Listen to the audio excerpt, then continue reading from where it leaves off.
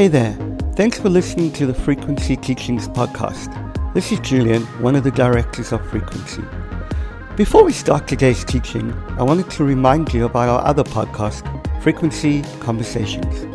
This podcast is a sit-down chat with my wife Katya and me, where we talk about the kingdom of God invading every space in every way. Find it wherever you listen to podcasts by searching Frequent SEE Conversations. Now enjoy our latest teaching. I want us to open up to a familiar part of Scripture today out of Luke chapter 9. And I want us to pick up from verse 28. If you got your Bibles, it would be great for you to turn into your Bibles on your iPhones or whatever it is that you've got. I want to read some Scripture. Now, about 8 days after these sayings, he took with him Peter and John and James and went up onto a mountain to pray. And as he was praying, the appearance of his face was altered, and his clothing became dazzling white. And behold, two men were talking with him, Moses and Elijah, who appeared in glory and spoke of his departure, which he was about to accomplish at Jerusalem. Now Peter and those who were with him were heavy with sleep, and when they became fully awake, they saw his glory and the two men who stood with him.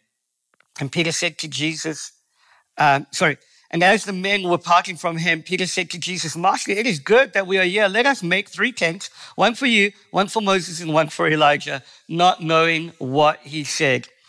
As he was saying these things, a cloud came and overshadowed them, and they were afraid as they entered the cloud. And a voice came out from the cloud saying, This is my son, my chosen one. Listen to him.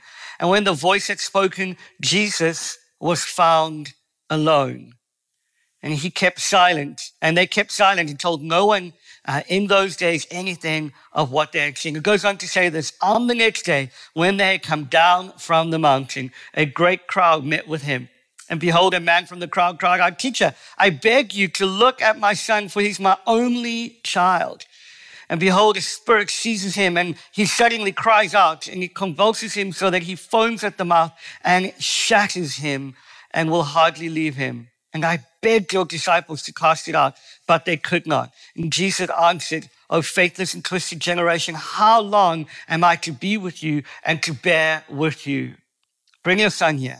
And while he was coming, the demon threw him onto the ground and convulsed him. But Jesus rebuked the unclean spirit and healed the boy and gave him back to his father. And all were astonished at the majesty of God. I love these verses. It's the story of the Transfiguration. We know it so well. It's the moment that God breaks in incredible ways to reveal who Jesus is. And I love the encounter that happens on this mountain. Mountains are important things in Jewish culture. In Jewish culture, mountains represented the place where God dwelt. It represented the high places where it represented encounter. When you think of all of the stories of God and how he met with his people, very often it was on a mountain. Think of Abraham and Isaac on a mountain. Think of Moses receiving the law on a mountain. It was just incredible. Mountaintop experiences are amazing. I love mountaintop experiences. I love it when God breaks in and you encounter him. You have those moments where all of your physical senses are engaged with him. You have those moments when he feels so close and you feel so dear to him. I love those moments when God breaks in. I love it when God unveils himself. I know many of you who are watching this can relate to this, those mountaintop experiences with God. And this encounter is incredible because right in this moment, we see this beautiful metamorphosis happening. Actually, it's the word there for transfiguration, is where we get the word metamorphosis. And we see Jesus being revealed as who he is fully. It's a gorgeous and incredible picture that's happening here. Sometimes we can think of encounters with God as something that happens to us. But the reality is, when we see this picture, it wasn't that Jesus was coming under the presence of God in a powerful way. It was that the presence of God in him began to break out around him and overshadow him. Jesus was being fully revealed for who he is as the Son of God. And that's incredible because that same truth is for us today.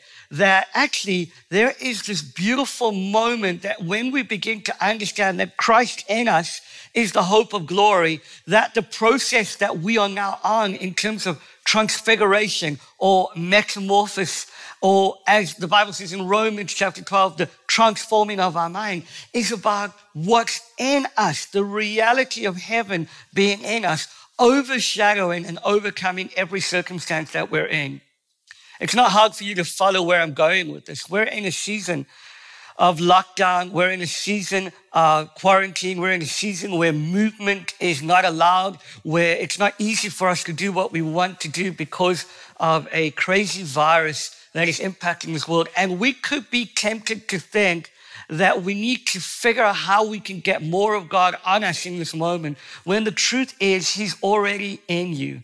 And this transfiguration moment, this encounter where the reality of heaven that is in Jesus suddenly bursts forth and overwhelms everyone around him, that is true of you too.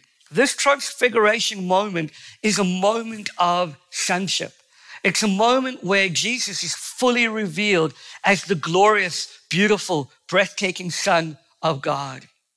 J.I. Packer, who's a great theologian, in his book, Knowing God, makes mention of an incredible truth that it would be good to listen to today. He says that the same way that God loves Jesus and has exalted Jesus to the highest place, in that same way, he loves us, his adopted sons and daughters, and has exalted us to the highest place in Christ, not based on our effort, not based on our law keeping, not based on what we've done right, but based on the incredible truth that Christ has given us his right living in this moment. So the same picture of glory, the same picture of beauty that we see displayed on this transfiguration moment is true of us. Christ in us, the hope of glory.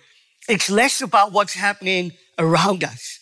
It's less about what's happening with the circumstances we're facing, and it's all about the truth of who he is in us and who we are in him.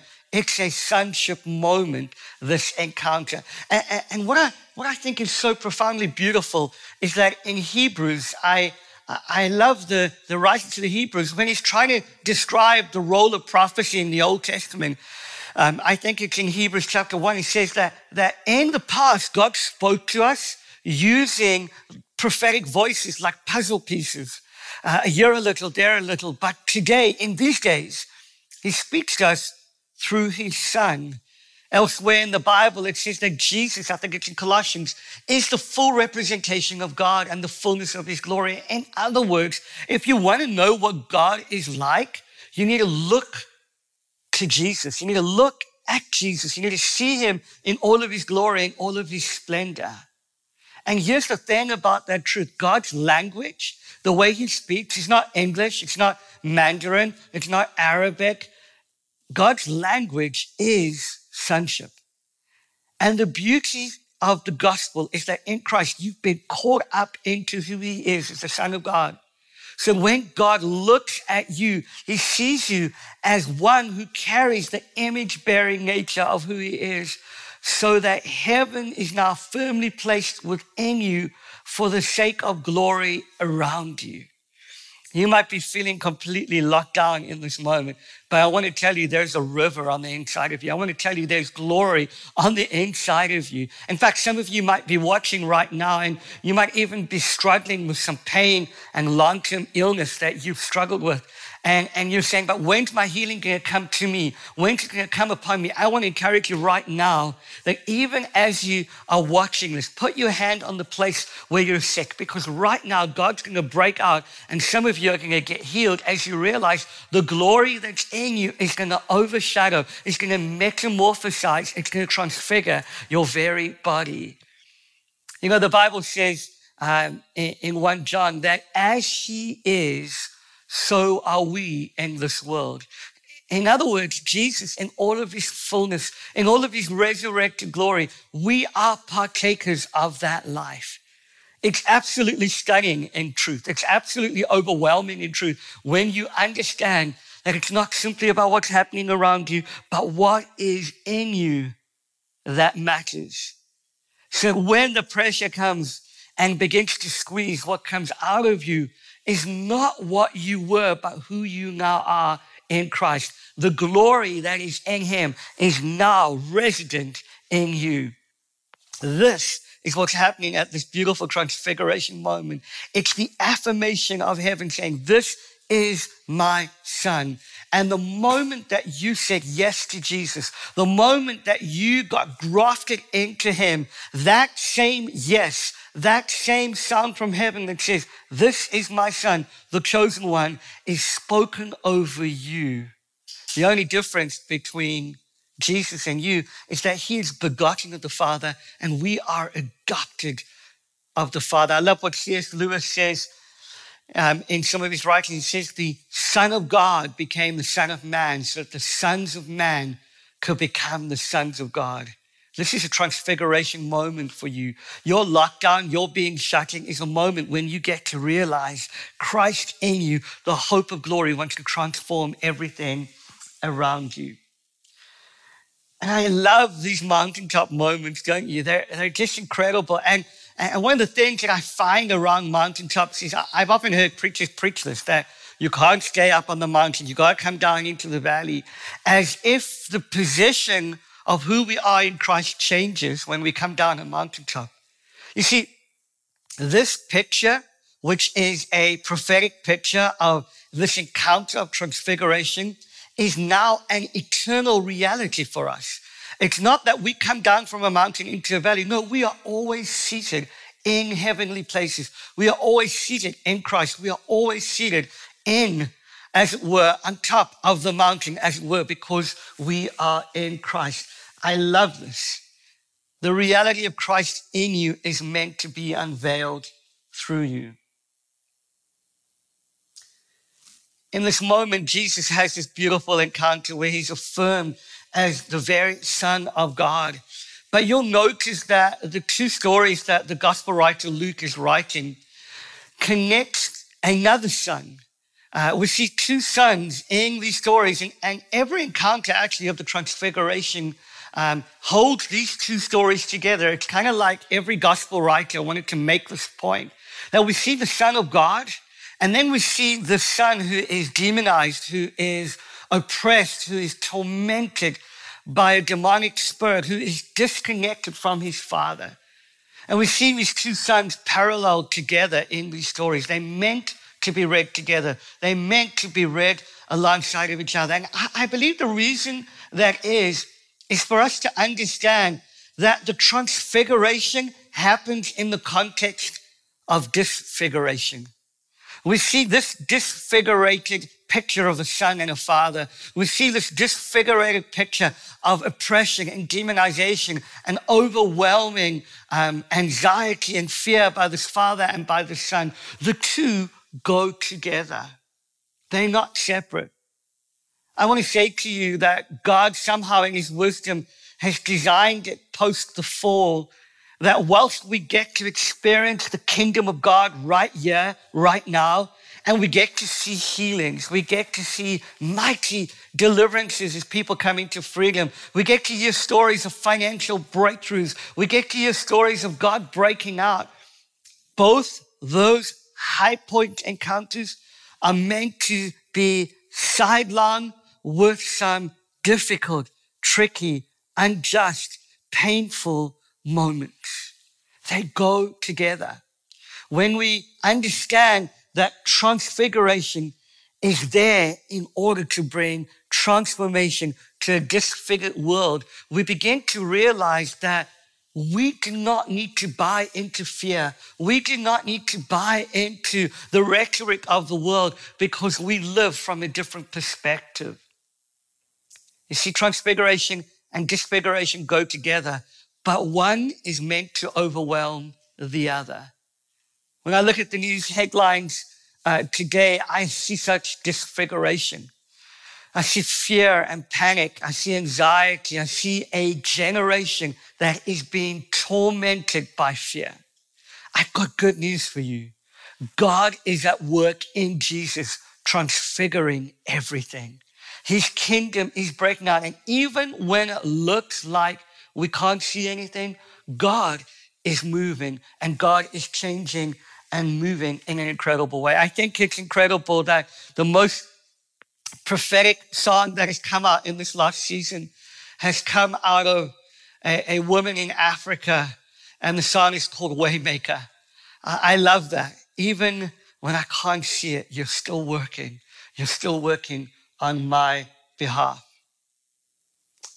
There's this moment on the mountain where Jesus is talking to Moses and Elijah, and it says he's talking of his departure.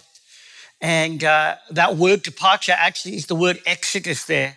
What Jesus and the writers are trying to illustrate is that he is the fulfillment of Israel's longing. He's the fulfillment of Moses' longing to lead people into the promised land. And so as he's talking to Moses and Elijah and the disciples over here that he's talking about his exodus, they would have understood he's talking about we're coming into our promise.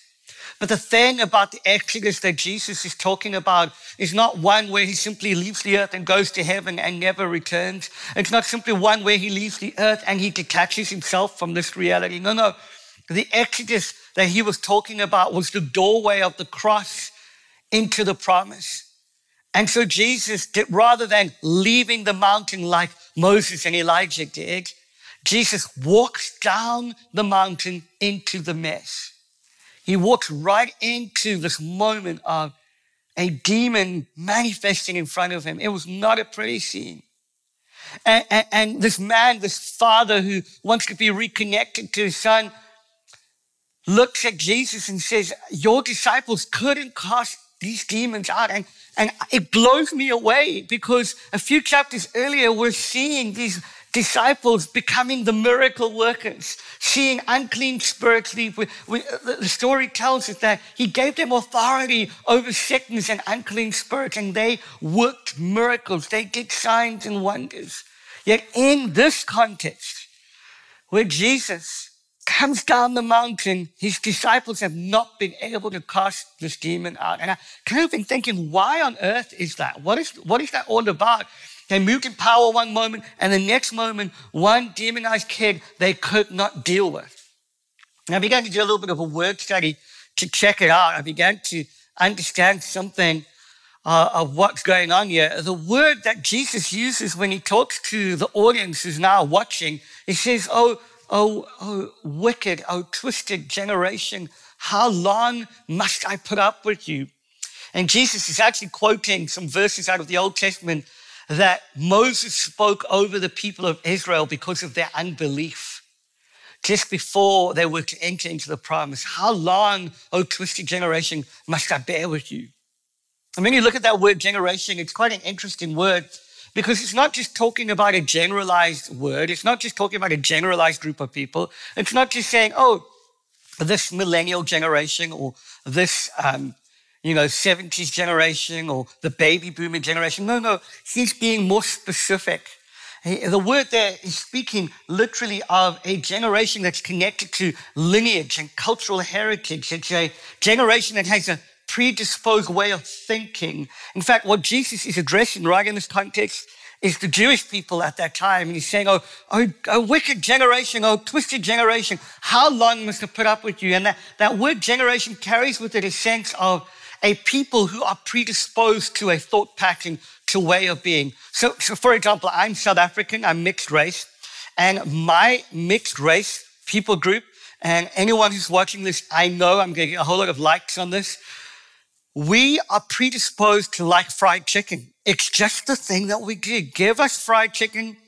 I'm salivating right now. We are super happy in that moment. We predispose, we think like that. We are wired, we are hardwired to want fried chicken. This is exactly the word for generation here. And what Jesus is saying, this generation of people lived so overwhelmingly consumed by unbelief and thinking that God couldn't do anything, that it had twisted their expectation of God. And the disciples, as they were hanging out in this context, began to think like those who were around them, and the result was they couldn't cast this demon out of them. I want to suggest to you in this moment of being shut in this moment of news and your feed being inundated with stories about coronavirus deaths and all of those things, economic collapse and losing jobs, that it could be easy in this moment to lose what God has done in you in order to accept the way of thinking of those around you. Christian, we're called to think differently. It's why the Bible uses the same word for transforming our mind as the word transfiguration here. We need to metamorphosize our mind. We need to be thinking according to our new creation. The Bible says that before you were in Adam, you were in Christ. In other words, it is more natural for you to be Christ-like if you're a Christian than it is for you to think like Adam in unbelief. I want to invite you to change the way you think. Don't come under the prevailing generational dynamic and predisposition to unbelief and doubt and skepticism. Don't come under the generational, even within the Christian world, of conspiracy theories and end-time speculation. Come right back to Jesus, Christ in you, the hope of glory. And the reason I believe that we need to come right back to that is for this one phrase that I see happening. As Jesus, the Son of God, casts a demon out of this son who's been disconnected and disfigured from his Father, in the last few verses of that encounter we read in Luke, he says this: give the son back to his Father. In this season, we need to be those who will begin to speak words that go counterculture, that begin to prophesy destiny, that begin to articulate hope from the place of who we are as sons, so that a lost generation of sons can be given back to their Heavenly Father. I want to invite you to not come under the stinking thinking of the news and of your news feed and of your Insta stories and of your Facebook stories of conspiracy theories. Do not come under the generational thinking that we are seeing at work in this generation, but come into the transfigured, transforming power of Jesus and begin to think like him. Because right now, Jesus is not moved by the coronavirus. He's moved by compassion for individuals because he loves them. But the economic collapse is not moving him, because even in the worst moment of history, God shows up and shows off on behalf of his people for their good and for his glory. And I want to invite you right now to not live in fear, but to live in faith as a transfigured people who've encountered the hope of glory, Christ in us. God bless you, and I trust that you've enjoyed this moment with me. Thank you for listening to this teaching from Frequency. In order to keep this teaching and our other resources free, we rely on donations from people like you. If you feel led to give, head over to our website, frequency.org, and click the Give button. You can find our other resources like blogs and videos on our website, or sign up for our mailing list where you'll receive exclusive content from us.